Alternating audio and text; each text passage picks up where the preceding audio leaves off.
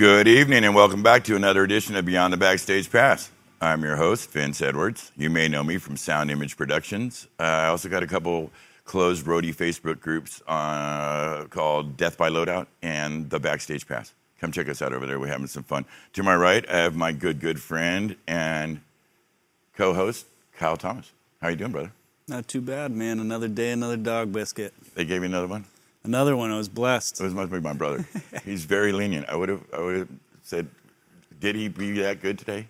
And then I would know the answer immediately, yes. There you go. Because See? Magic. He's learning. That mix you played for me that you captured yesterday with Rick Allen and Lauren Monroe rehearsing was fantastic. It was beautiful. The ad with the choir, and it was amazing, really. It was special. Oh, thank you. I didn't have to do too much with a lovely choir like that and a beautiful singer, you know. She knocked it right out of the park. I think it's the first time I've outwardly said, my God, that woman's got a voice. You sure did. Didn't I? Right? Well, Makes me happy. And I had your mix, and I had it nice, and the volume was right, and everything was perf, and we talked about the mix, and I was just taken by the quality of her voice. And how full and warm and just that country vibe. I think there was a twang in there that I was noticing that, she's special. That's going to be something really special. Oh, it was so much fun the past 2 days. You know, rehearsals went so well, and everybody seemed to be in good spirits. It was just nice being back doing something, you know. Yeah, I couldn't agree more. We got a couple more rehearsals to go, and then we'll start putting these things in the can and getting them ready for the public. You guys, stay tuned. I know we said that. It's moving around a little bit on the date because we want to get it just right and send out something that borders on perfect because the subject is serious. The relief for musicians and techs that are struggling right now, it's a real thing. And so we're not taking it lightly. We've got some amazing artists attached to it. There's some really fun performances. You're really going to love this. So keep an eye out for the Big Love Benefit Concert Relief. It's going to be a great thing. What do you got for me today, buddy? Man, it's just been so slammed trying to get this thing created. It's nice finally to have a separation with my schedule where it's not just sitting on the couch most of the time. Yeah. So now it's been the fight to reclaim the house almost. Oh, wow.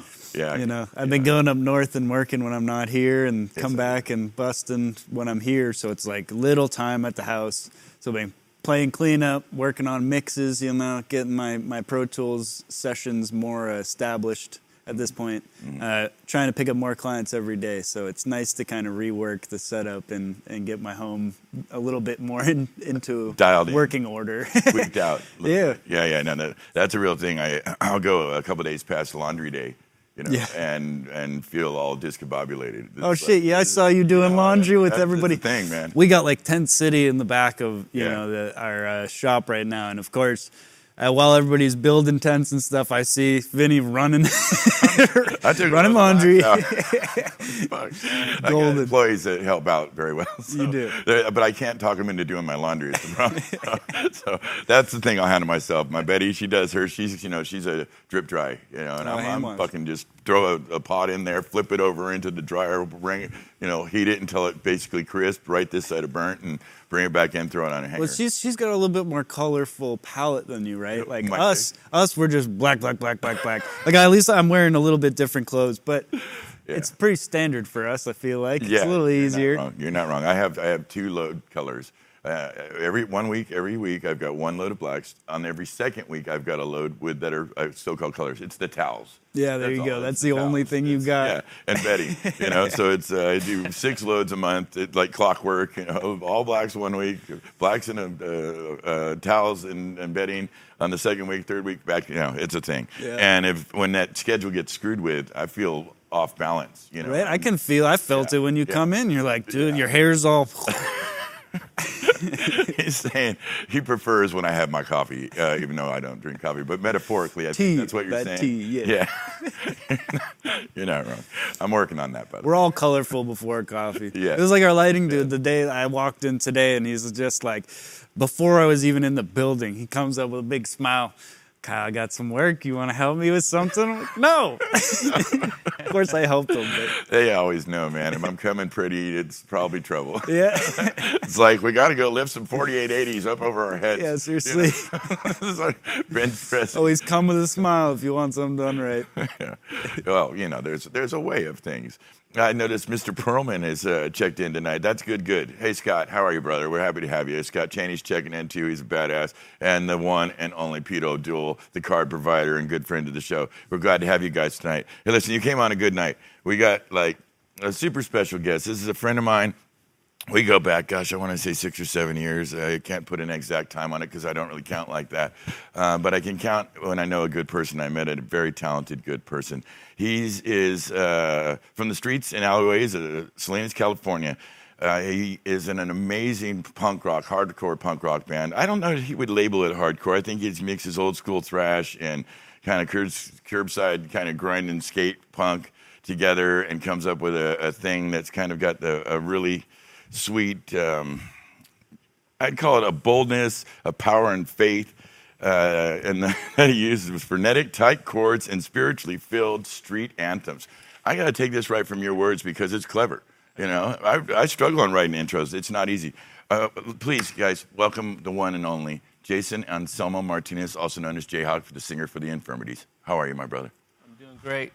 It's really great to see you. It's great to be here. I want to mention right off the top, and we'll swing back around to it, Jason is also an extremely accomplished graphic artist. I know him first from the music scene. And he drew that mug right there. Yeah, the graphics behind me, the stuff on the cue cards or the question cards and my pins and my cups and all this other shit.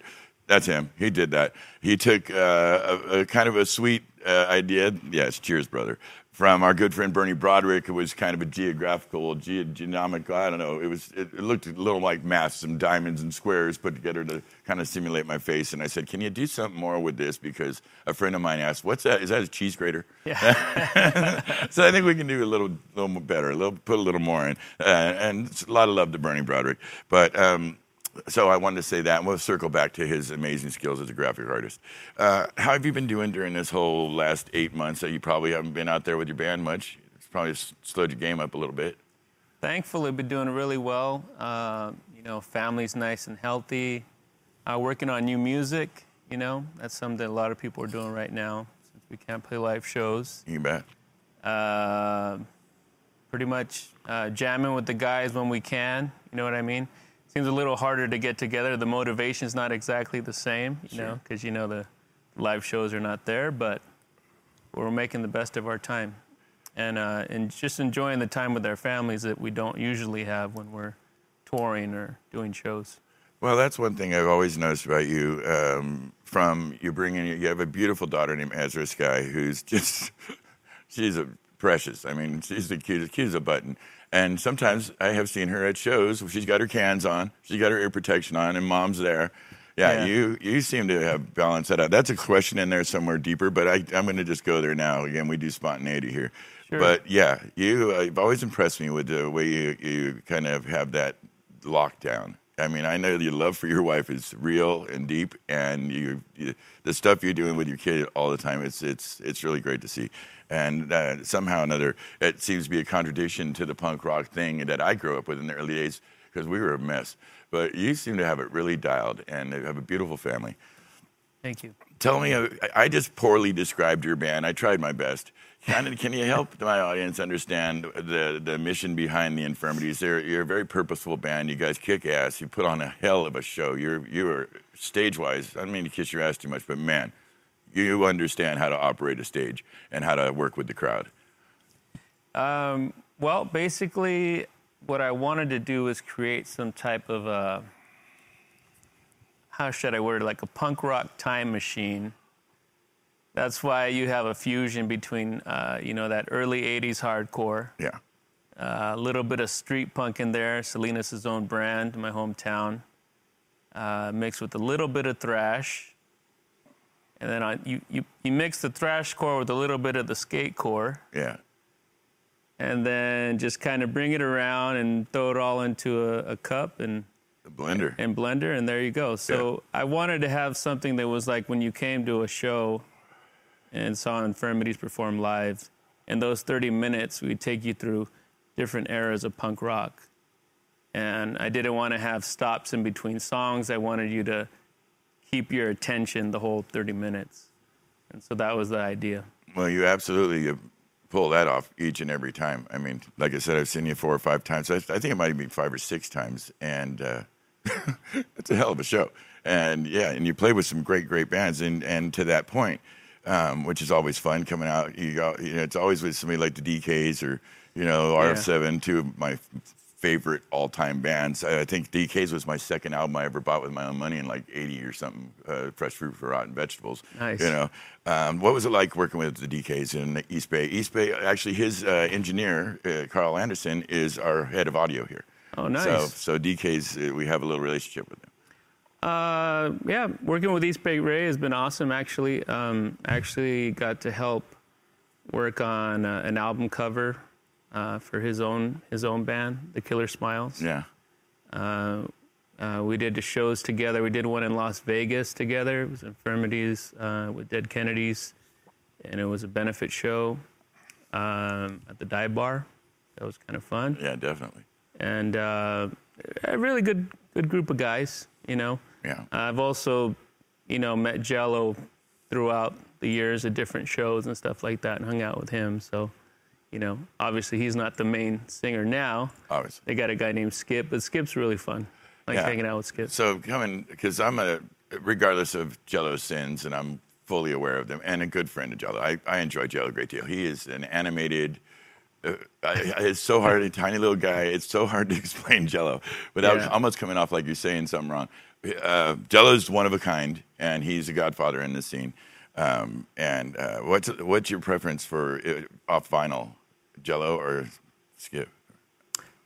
Well, I think the majority of everything I have is Jello singing. So yeah. Yeah, he's an amazing singer. Something about, I think, when I was writing the script, I was writing the questions. When there was a period, I don't know, it was probably late 80s, middle 80s, where Jello actually went and sang with, and I've got one of their CDs, DOA and Joey Shithead. Oh. And so it made me put those together, and I know you've also worked with Joey Shithead and DOA. How about that? Yeah, we just done some shows together, Played with DOA in Costa Mesa at the Tiki Room or Tiki Bar, I believe. Mm-hmm. It's one of Scott Tucker's productions. That was a really fun show. Also played with DOA and MDC over at the Viper Room on the Sunset Strip. Oh, yeah. That was MDC's first time on the Sunset Strip, so they were really excited to have that show. Going up after or before Dave, that's tricky. Yeah, Dave in a good night will put on a show, come out in a dress and piss everybody off and do what he does. He's Dave Dictator. Dave's a really great guy. Yeah, I love that shout guy. out to Dave. Yeah, Dave's a badass. We did a whole Northern California tour with MDC. So we did like Sacramento, San Francisco, and then ended up in Hollywood later, after that tour. Yeah. But Dave's a great guy on the road too, and his brother, and just a good group of guys. Everybody in MDC, they were always very loving, treat us like family. Yeah, I would say the first MDC album is a seminal punk rock work. It should be in a friggin' museum somewhere next to Group Sex and Jealous Again and some of those early ones. I know the band. When I first spotted you guys and came out, you had Harvey Rebellion in it, killing it. I'm fond of him. He's a great guy. The kind of silent fucking guitar killer. He's had that way about him. I love Harvey, and I keep kind of a track of him on the interwebs there every so often. He's still doing what he does. I noticed you changed the lineup a little bit. Talk to us about that. Well, the original lineup, Infirmities, probably you didn't get to see, but in the first the first lineup of Infirmities featured Art Ruiz on guitar. Which you may know from FUX. Yes. Right.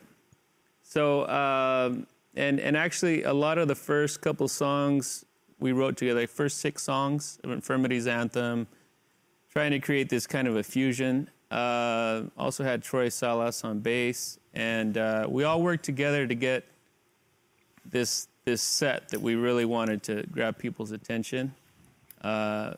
We had a rule that the songs couldn't be more than a minute long. That's kind of like a DRI rule. Yeah, so the Infirmities motto, in case nobody knows it at home, it's kind of funny, but our motto has always been, you miss 2 minutes, you miss 2 songs.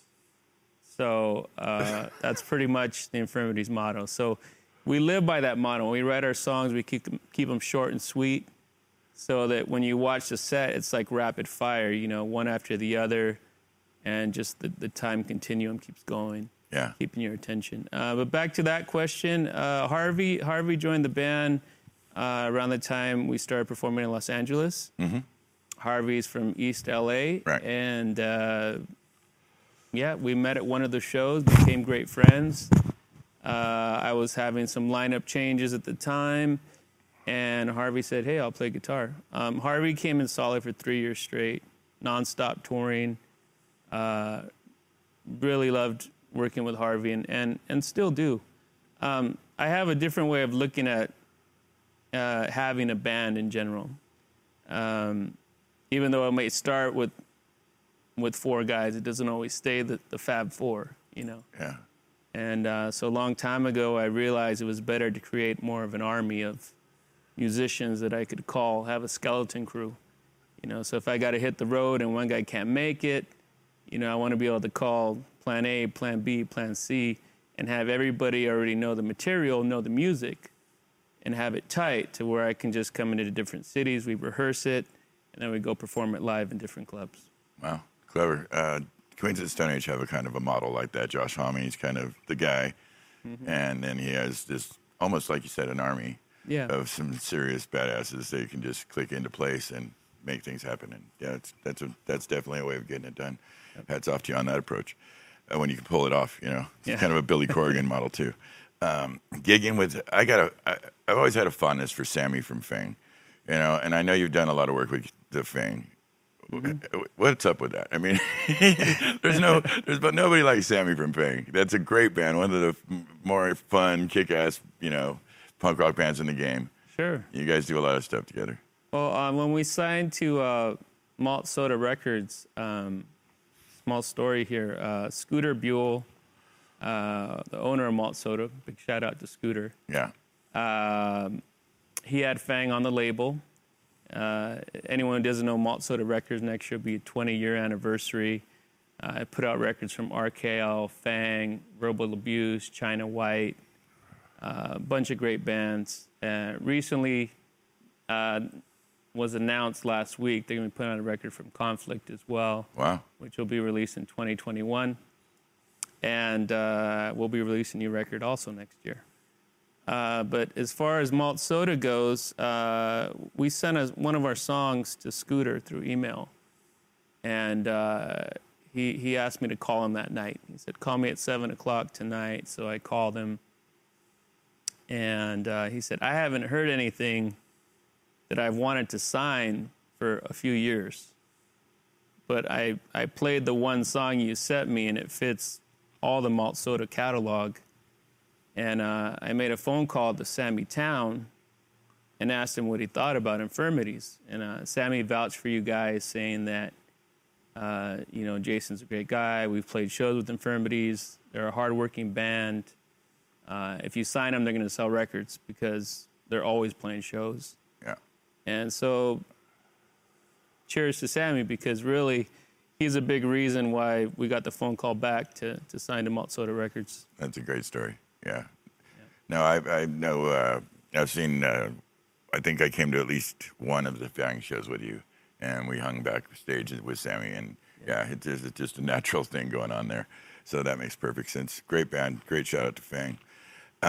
Talk to us. Now I know in a lot of bands in the punk rock scene in this era, it's tough to go overseas. It's very expensive, and they don't have a lot of shows that can justify the expense and the time. But you got involved with a really amazing tour of the overseas and did a European tour. Talk to us about that. It was really fabulous. I watched you from afar on your posting. It was amazing. Well, it was obviously a lifelong dream to be able to go overseas and perform in the UK. Rebellion Festival, for those of you that don't know at home, it's kind of like playing the punk rock Disneyland of festivals. I mean, pretty much everybody plays Rebellion Festival every year. I mean, it's 4 days long with like 200 bands or something like that. Yeah, it's crazy. So it's a crazy lineup. We tried to be getting on Rebellion Festival's radar for a year or two, and I actually sent some songs in. And finally, the main director wrote back and said, I listened to the song. You guys sound great. Maybe we can have you play this year. That particular year, we didn't get it, but I kept in contact with him. And sure enough, the next year, which would be 2018, we got offered a shot to go play the introducing stage at Rebellion. My first reaction to looking at the email was obviously I was super excited.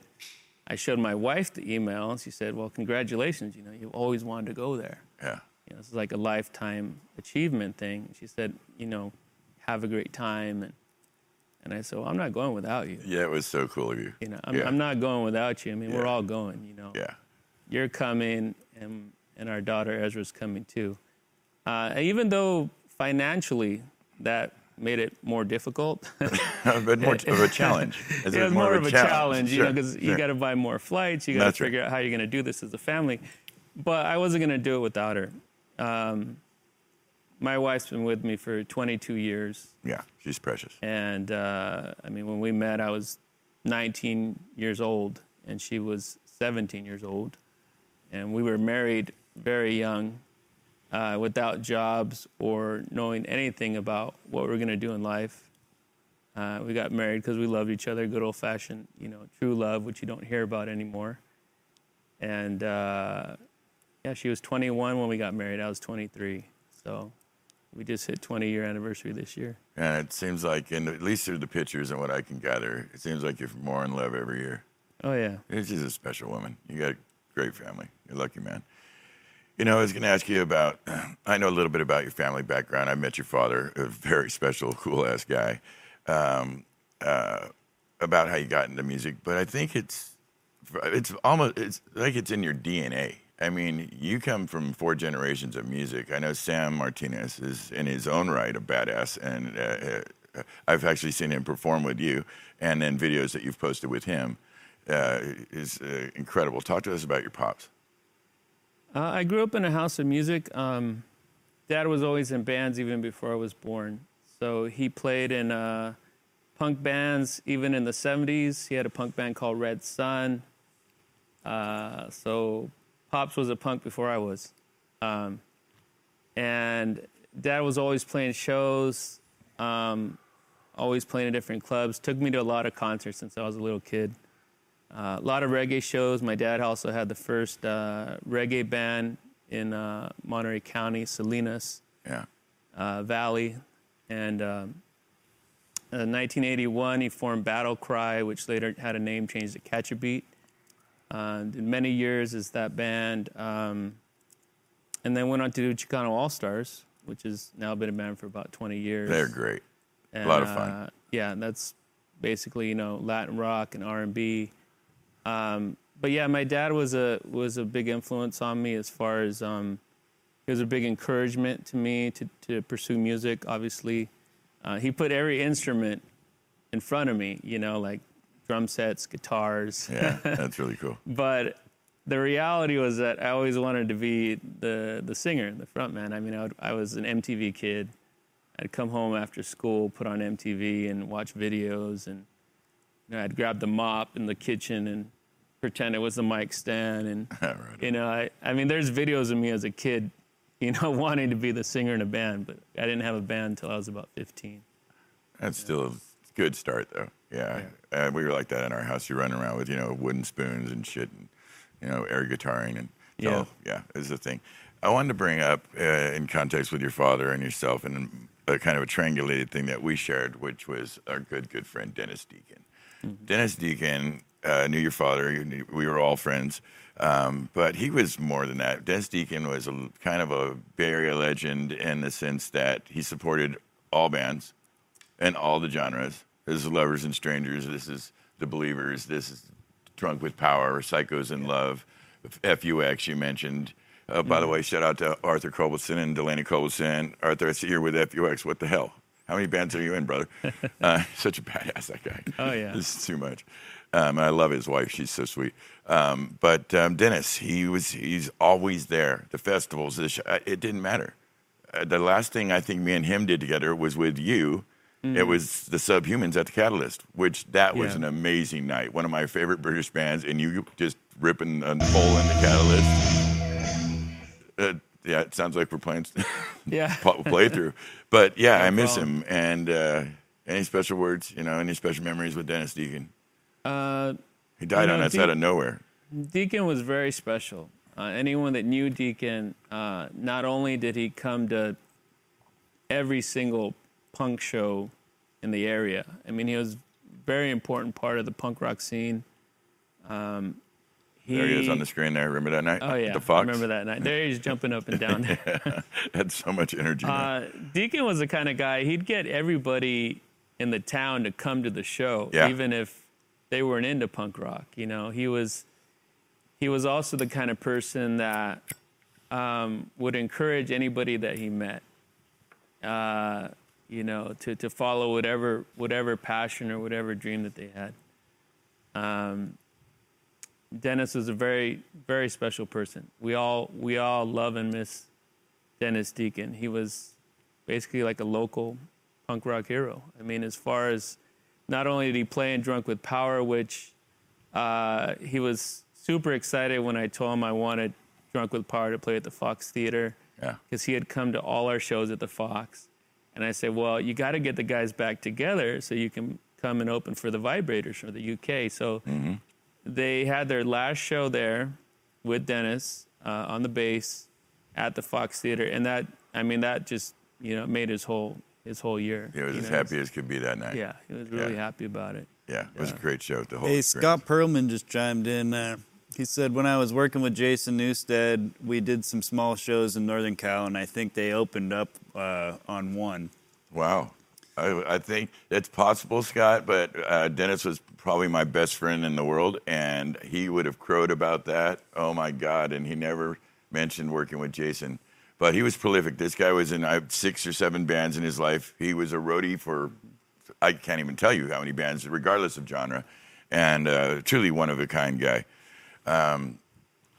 You worked with RF7. Now, RF7 to me are one of the RF7 rock in a strange space. Their singer's voice, kicks in ass. They got that weird thing. I love RF7. I don't know if you noticed, you were noticing some of our framed art over there. Yeah. One of them is The Way of the World. Yeah. Because it's just such a singular. What was your night like with RF7, playing with RF7? Did they bring it, first of all? They're really, the singer's got a really big heart, really awesome guy. Yeah. And I remember, I think our first show with RF7 would have been in Long Beach at the Blacklight District Lounge, used to be called Rock and Roll Lounge, something like that. It's no longer there, but it had a good amount of punk shows that were showcased there, and RF7 was one of them. And I remember when I got off the stage, I ended up sitting with him for at least an hour. He was just excited about our sound, and we wanted to do more shows together. Really helpful guy. Someone that, right away handed me an RF7 7-inch, like on the spot, and I handed him an Infirmities CD, you know what I mean? Right. We didn't have vinyl yet at the time. Vinyl came later, but I guess that's something that bands do, Once we find other bands we like, we just give all our stuff away, That's right, absolutely. We trade, right? Yeah, sure. So. Sure. No, they were, I was 14. I'm listening to RF7, like 1981, 80, whatever. I would just play that thing. And I did have vinyl only. Yeah. To choose from. And that album was seminal in my head. I've been listening to them all week, writing your show, actually playing them on it's been kind of fun. Awesome. As I mentioned in the intro, faith is important to you. That's a part of your life. And I'm interested to know how you incorporate that in your music, because I know that there is a thread of that in the music and in the message. Yeah, well, basically, I look at it like, I think in punk rock, there's sort of been this gap as far as, people that are for God or they're against God. When Infirmities was created, I saw it more as a way to bridge the gap. And I always felt like if you had a band like this, we're all brothers in the circle pit, And when you have a band that's having song after song after song, once they get in the pit, they can't get out because the songs don't stop. That's right. And I always knew that there was a sense of unity in the punk scene, and I wanted to have a band that could just create that bridge. And also have that respect for the punk rocker in the room who's against God versus the guy who's okay with it. And so pretty much what Infirmities is it's a type of band where it meets you where you are. And there's no judgment there, because before Infirmities, I was in many punk rock bands throughout my life and had my many years of partying and doing all my thing, and it just got to a certain point, like in my mid-20s, after having about 15 years of, waking up passed out on the floor, not knowing where you are, you kind of come to realize, like, maybe this is like a dead-end road for me. There's another way. Yeah, there's got to be another way. And so for me, that came at about 26 years old. And, that's basically when it began. But yeah, basically, but also saying that, we're the kind of guys where, if you sat with us after the show, we're not going to get preachy on you. I never got that from you. And I've seen that you are very fan friendly, and, you'll hang, and I've countless pictures of you. And like I said, I've hung with you, and I've never got that from you at all. Yeah. We always respect everyone right where they are. Yeah. It's a really nice way to kind of, round that out. You've written a lot of cool songs, What's your process? How does it work for you?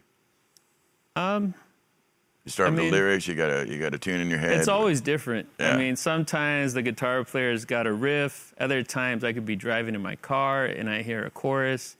Sometimes I'm about to go to bed and I think of this like crazy, weird combination that's going to go in between these two other ideas. I don't really have one single process. I think some bands talk about having just one way. I don't think there's just one way. I've heard it referred to as the formula. Yeah. Yeah, there is formulas, and the Pixies follow a formula. Nirvana followed a formula, but it's not always the way it has to be. There's there's definitely a lot of different ways. I think Infirmities does have a formula as far as keeping the song short and tight, but I think that's a mandate. Yeah. Once it's too long, it's like, cut it. It's too long. Yeah. But other than that, there's no one set way for us to write a song. We are, it's pretty much an open forum. And there's also an agreement that it doesn't matter who writes it in the band, because if we all like the song, we keep it. And that's it. It's cool. Another song. Right on. So there's no well, he wrote it and I wrote it. No, it's not a Lennon-McCarthy situation. No. It's very open forum. It's like, I got a riff, let's try it. We all like it, cool. Throw it in. Yeah. No, that's, I think, kind of the spirit that punk rock was born from. It's DIY, and then when you feel it, you just feel it and let it happen. Yeah. So that's a special thing. I mentioned earlier that you were quite the graphics designer. I've seen some of your flyers, really amazing posters, your merch. Some of your merch is ridiculous, like super killer. Yeah, we got a board you brought. we Check got a this board out. He's got graphics on boards that are like. Here, I'll walk it up. Mikey, can you pull in on that, Daddy? Bear with us a second. This is worth seeing. Look at that thing, man. Cool. That's the. Come back, pull back a little, Michael. Right there. It's a little dark, but nice. It's the really great stuff. Amazing artwork. Do you do most? I know you have you've been known as, I think, Mr. Hat. You do some graphics under the banner Mr. Hat. Mm-hmm. What's the deal with that? I know you've actually won some awards in the process. Well, basically, when I don't have a mohawk, because obviously, well, I've seen you clean right up. You can clean right up. You got like 2 U's. Yeah. So many years ago, Well, I've always been doing graphic design. So before that, it was just art. I was good at drawing as a kid, and I loved to draw. And I used to sell my drawings to friends, like in the second grade, for like, when lunch break came, I'd have like a line of kids, and I'd sell my drawings for 50 cents. Yeah. And so from that, I went to art school when I was a young kid. I was like in 4th grade. And the teachers noticed, they told my parents, we'd like to recommend your son go to an art school instead of regular school. So then I had a year of that. And then by the time I was out of high school, I always loved cut and paste punk rock flyers. So right in my senior year, I got into graphic design. And I started learning all the programs, Adobe, Photoshop, and all that stuff. And I've been doing graphics for a long time, like over 20 years. I started my own business about 15 years ago. Mm-hmm. I had an office in Old Town Salinas for 10 years, which I didn't close until my daughter was born, because I decided I would rather work from home and be able to take her to the park every day and not have to worry about any type of office rent or anything like that. So once she came along, I closed the office after 10 years, packed up my toys and put some of them away, and I worked from home so I could raise my daughter. And it was the right decision, because you don't get back those first 5 years. No. And it was an awesome experience. But yeah, Mr. Hat it started as a joke because I've always wore hats. I love hats. There she is on the screen now. Yeah, there's Beautiful my daughter. Girl. Lovely. That's the first time we played at the Fox Theater. Shout out to Anthony Lane. And, I always loved wearing hats when I didn't have my mohawk up. And I'm not big on combing my hair because I don't have much hair anyways. So I started collecting hats, I don't know how many years ago. And every time I went to work, I always had a hat on. So one of my friends said, you should call yourself Jason the Hat. And I used to call him Joey the Jazz because he liked listening to jazz music. So it was Jason the Hat and Joey the Jazz. And eventually, getting married, the hat became Mr. Hat. So then at some point, another friend said, why don't you change the name of the business to Hey Mr. Hat? Because everyone knows you as the Hat now. So that's where the Mr. Hat thing came about. Gotcha.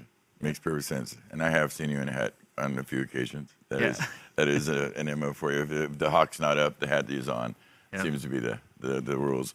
And it came up, I think the second show I ever saw was with my brother. We were here, we moved up like on a Tuesday, and it was like a Thursday.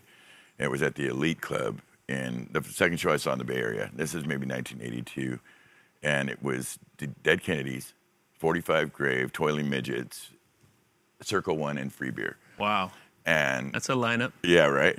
And I remember not knowing much. I knew the DKs. I knew the Toiling Midgets. I didn't know much about 45 Grave. I had heard him, and I thought Don Bowles was an amazing drummer.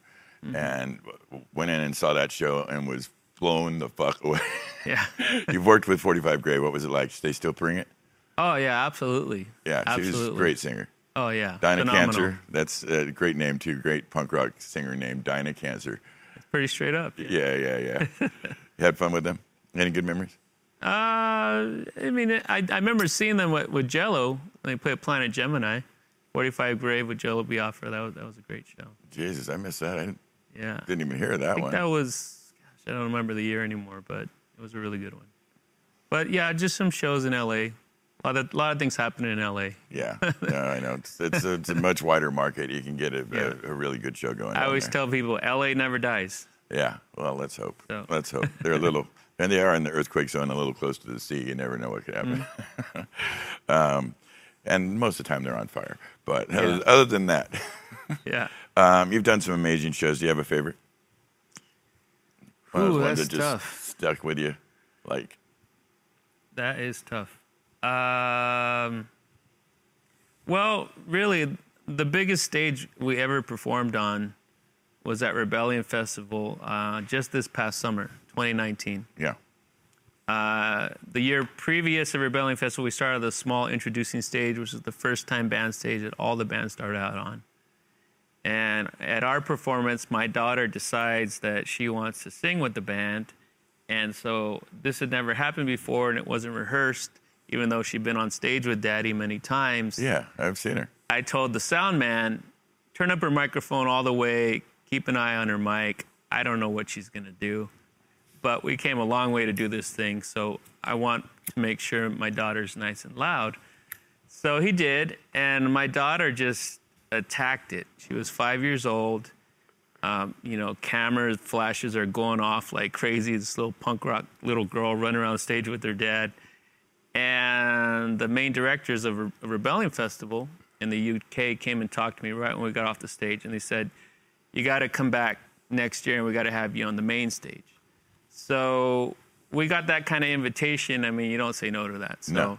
even if, though, financially, we knew we couldn't really afford to go all the way back all over again, but we did it, right? Yeah. And we ended up playing the main stage, which was the Empress Ballroom stage. Biggest stage I've ever played in my life, humongous. Yeah.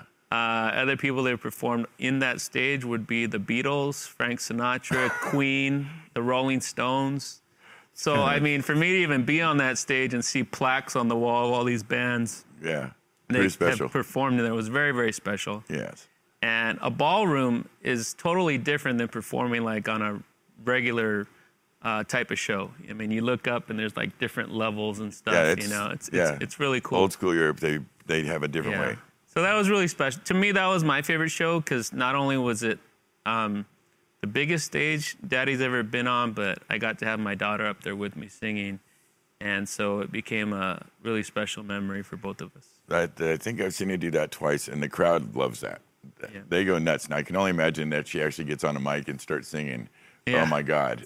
Yeah. Just fall apart. It's a bunch of punk rockers being all, having an emotional moment. That's unusual. Yeah, and But I've actually it's felt never rehearsed. It's always spontaneous. Sure. And the crowd can see that. So some people tell me, "What do you practice with her?" No way. I mean, it's kind of more like she just goes up there and goes for it. And I think if I practiced with it all the time, it becomes more boring, kind of like Yeah, a little like staged. a little more more Yeah, staged. And I yeah. never wanted it to feel staged for the crowd because I was having just as much fun seeing. I didn't know what she was going to do either. Yeah. And Mom's over there with the camera filming it. So it's just always it's just candid and fun. And it was never rehearsed, nothing like that. So it was just all came naturally. She did go on to win her own talent show when she was 5, where she sang all by herself. And DNA, and genetics. It's it's in her blood. She's almost has no choice. Yeah. The family that you have and the music that it's through your DNA. It shows. You have some really killer merch. I've always been a fan of your merch. The skateboard is. I've bought a few shirts from you. You've given me a few things. Do you design that stuff yourself? Yeah. I design everything that you see with Infirmities. I've designed it. And I think a big part of the branding of the band has to do with me being a graphic designer for 20 years. I kind of knew what I wanted, and I wanted us to have a symbol. I wanted us to have a logo that people remembered, and I worked really hard on that. So our whole look, our whole theme and everything, I've designed it all. So, Yeah, no, some of your stuff is so on point. It's really killer. You clearly live in that world well. You brought up malt soda before. I know you got a little banner here. Maybe you want to show. Talk to us about malt soda again. Malt Soda Records. This is your record company that you're making a new record on. Yeah, we got a new album coming out, and it was actually recorded back in 2017 when we headlined the Fox Theater. Mm-hmm. And probably most likely in March. We don't have an actual date, but right now we're in the final mixing stages of mixing that live night. That we actually advertised that night. Come to the show and be on a live recorded in our hometown, and we got to headline the Fox. It was just really special. Everyone that came out that night, I mean, it was like hugs, excitement. You can hear the crowd just having a great time, knowing they're going to be on an album when they're screaming in the crowd. And so now that, with 2020 being the way it was, I finally wasn't doing lots of shows and touring. And so I reached out to Anthony Lane, who's the owner of the Fox Theater and has a studio there at the Fox, and said, hey, let's mix that thing. I think I've waited long enough. It's been a couple of years, and I really want to get that thing out. I called Scooter up. She was, yeah, let's put it out. Let's put it out. So next year, 2021, you'll finally see that record, Infirmities, live at the Fox Theater. And it's got 16 songs. So 16 live songs. Very cool. Who's your engineer? Who's mixing that? Anthony himself. No kidding. Anthony Good Lane. old Anthony Lane. That's pretty cool. And it's going to be it's going to be called Live at the Fox Theater. Live at the Fox Theater, yeah. Your brother joined in on the chat, said, I was at most of those shows with you. Yeah, the lieutenant. Nice. The lieutenant. On this one, I'm the general. He's the lieutenant. All right. But when he comes into the shop, it flips back around, and I go lieutenant. He goes general. Love you, bro. What's next for the Infirmities? I know you got the album coming out. Got any immediate plans? Something you can imagine just outside when this gets all better here in the next few months, hopefully? Well, we had a lot of things that were obviously planned and had to get moved to next year. One of those was we were going to play at Punk Rock Bowling this year, and that's all been moved to next year. Crash Festival we'll be doing in 2021, and that's here locally in Oakland. And big shout out to Mike. I know he's watching tonight from Crash Fest. And yeah, so we'll definitely be back on the circuit as long as everything opens up. You know, we're all hoping for the best, right? Yeah, and besides that, there's a documentary that's been in production for a couple years. Mm-hmm. And that's going to be not coming out next year, but we're working on a documentary. Specific to the Infirmities or in the punk rock movement in general? Specific to Infirmities. The director's name is Jeremy Mowry. He's put out other indie films. He's from Los Angeles, and we've been in production for a couple years. We've interviewed different people that Infirmities have toured or played shows with. So far we have like H.R. Bad Brains is in it, Jack Grissom, Blag from the Dwarves, Agent Oranges is in the movie, and they're all just giving commentary about experiences. Yeah. And so yeah, it's going to be a lot of fun once it's all finished. But we keep filming and adding more and more and more. So it's pretty much like it's basically my life story, and then it covers all the history of Infirmities, so all 8 years. You mentioned HR, the one and only legendary HR from the Bad Brains, the singer for the Bad Brains. I know I see you're wearing the PMA tour shirt from HR, PMA, Positive Mental Attitude.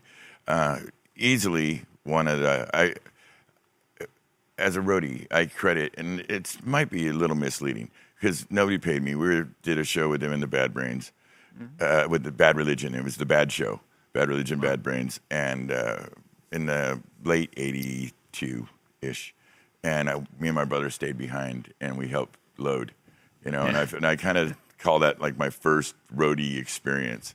And I mean, what can you say? It's the Bad Brains. They're literally the godfathers of badassery in the game, and they come at it with such a unique take. And they've had so many kind of versions of the Bad Brains. What's it like working with the modern HR? I've worked with the early HR, 40 years ago guy. We've done many different tours, but for me, my favorite tour will always be the HR Bad Brains tour. Yeah. And Dr. No, everybody? Well, no, he had his own band come along. We actually had Norwood Fisher on bass from Fishbone. I know, yeah. And we had Spacey T on guitar. We did a whole West Coast tour. So we did like Whiskey A Go-Go. We did 94 Gilman Street here in Berkeley. Wow. It was really awesome. We were direct support for all the gigs. And yeah, this was the tour right here. So it's back in 2015. We shared one huge tour van.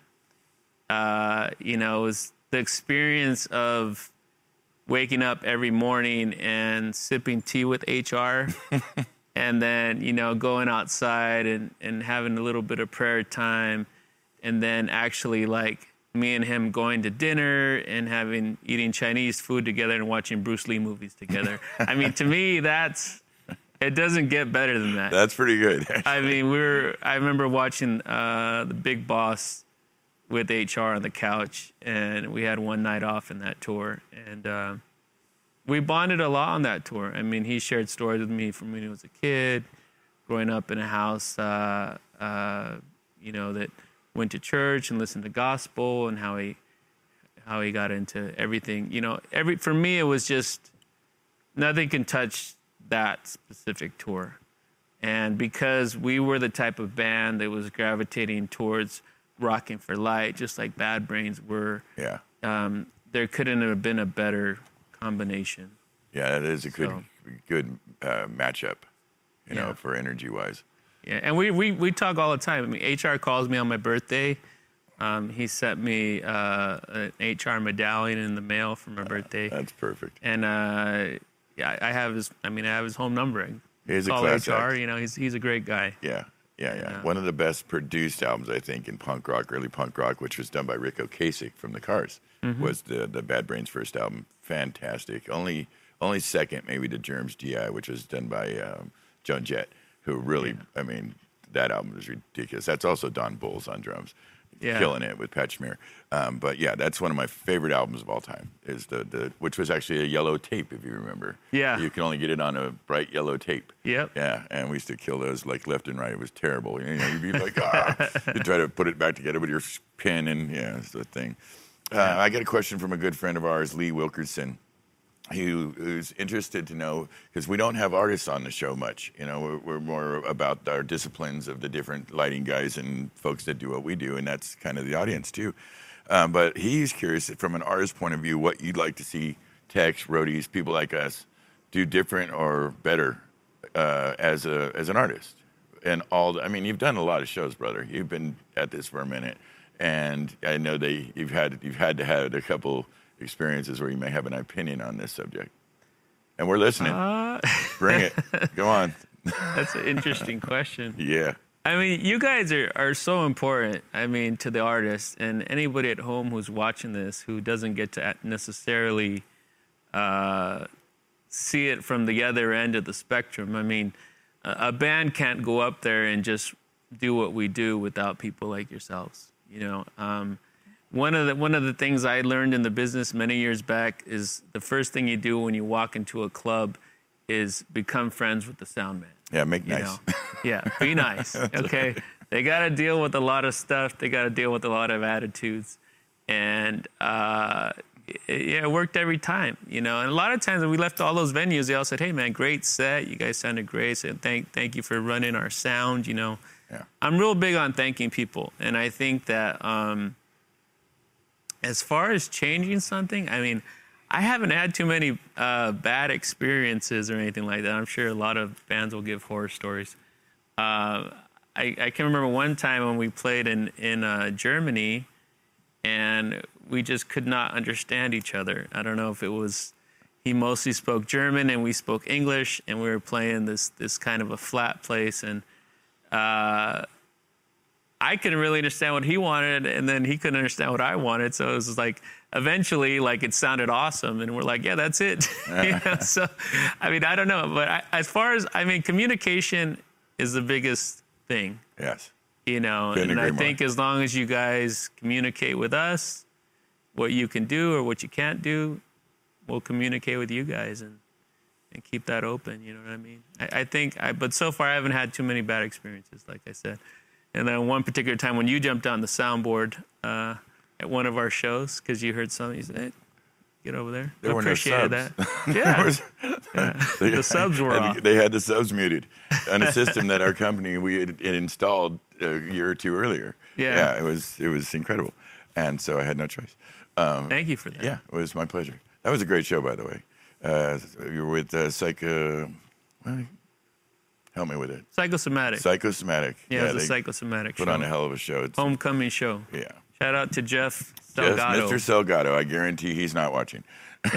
Too grumpy. He was actually, Psychosomatic takes it pretty far back. My very first punk band, we opened for Psychosomatic. Yeah. And they had been around way long before us. Oh, no, they're a legit deal. Yeah. They're a real deal. But I remember being 15 years old and looking at Jeff when he had long dreads and stuff and just being in awe, yeah, they were like like gods or something to us, you know. They do a great. We're like 15, and I this get it, band comes totally. on. They were super tight and blew us away. Yeah. And we're like, okay, that's what we're supposed to do. Okay, Yeah, let's yeah. go back to the garage. You know, so- They showed you the template know. a little bit.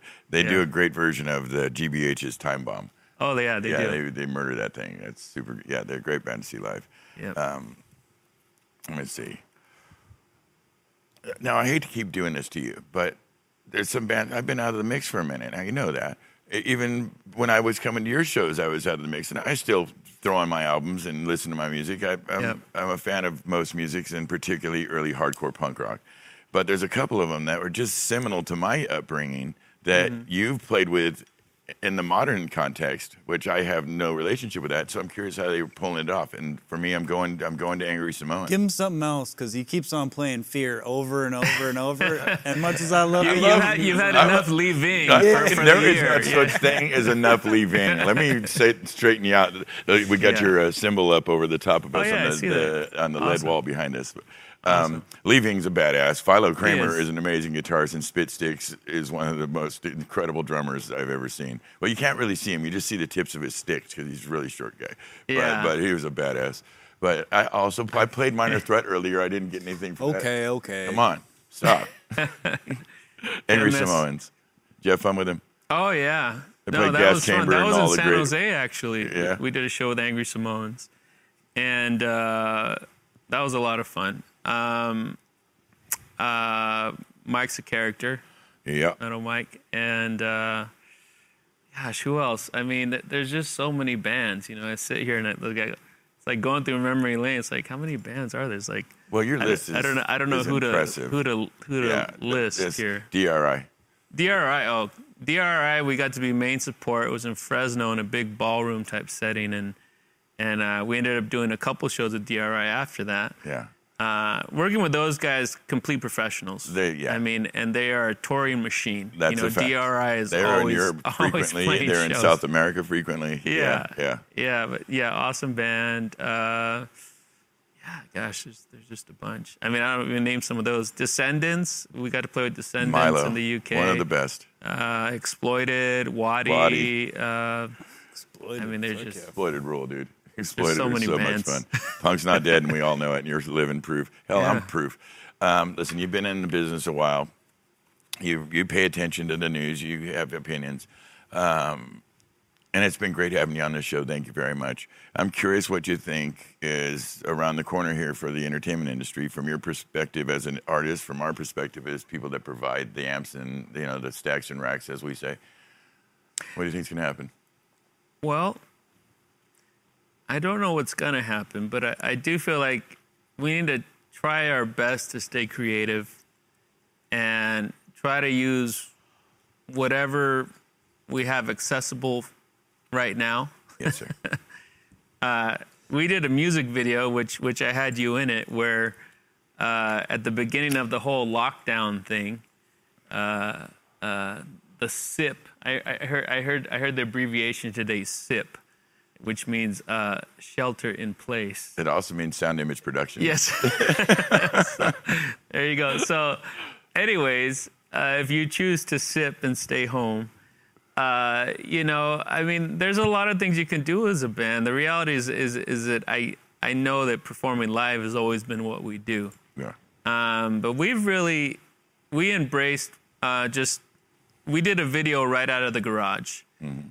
And my drummer had this awesome idea. He said, why don't you get everybody who's at home, who's into the band, to like circle pit in their living room and jump off couches, jump off chairs, and we'll put all the clips into our show from the garage. And it was a great idea. The only thing, I was the guy editing the video, and it was so many submissions, it just took me forever to make that video, because it was like, I'd finished like 20 clips of people, and then somebody would be like, all right, I'm sending you my video tonight. So it just kept going on and on. But it became one of the greatest videos we have. It's on our YouTube channel. I remember. I think it's me sitting in my chair rocking to it. Yeah, you're in the chair. I did you in slow motion, It was kind of... But it was just a great idea. Yeah. I mean, utilize your friends, utilize your fans. You know what I mean? Yeah. Don't just say, hey, we'll see you next year and see you later, or whatever, and we hope for the best. You can get them involved right now. There's some live streaming platforms out there. A couple, I shouldn't name names, but there are platforms out there where you can charge a nominal $3 for a ticket. Yeah. Come into a place like this, a sound stage that's set up to do live streaming. This show is proof of concept that we do this. We've done it with Lovers and Strangers. We've done it with others. Yeah. Reverse that around a little bit. Maybe come in and do a big rock show, put your drummer on a drum riser, have professional lighting, professional video. So it's something to think about. Just know that we are here for you if you ever want to do that. Absolutely. We'll definitely do that in the future. We would love that. We would love to be, again, to one of these days, our goal is to work for you. That's the whole game. That's what we do on this side of the stage is work for the artist. It's really great to see you again. I've missed you. All my love to your family, your beautiful, wonderful family. Thank you for coming all the way out, and we appreciate you. You're a great guest. Thank you for having me. Take care. Appreciate it. It was our pleasure. Take care of yourself. Listen, we had a great show. I love this guy. He's a great special man. Next week, we're going to have a very special interview. We're going to bring out Rick Allen and his lovely wife, Lauren Monroe Allen. Rick's the drummer for Def Leppard. You've heard me mention that he's been doing some work in here, and his wife's incredible band, getting ready for this fundraiser. We're going to kind of chat about the fundraiser. We're going to chat about his history, her history, their music. We're going to have some special live clips, and it should be a really good show. We'd love for you to tune in. Once again, I'd love to thank my good special brother, my co-host, Kyle Thomas, and the man behind the machines, and I mean a lot of machines, Michael Brown. Thank you, Michael. A little love to my woman. I miss you, baby. See you soon. And we hope you're here next week, 7 p.m. Thursday. Come see us for interview Rick Allen and Lauren Monroe. Until then, you have a great night.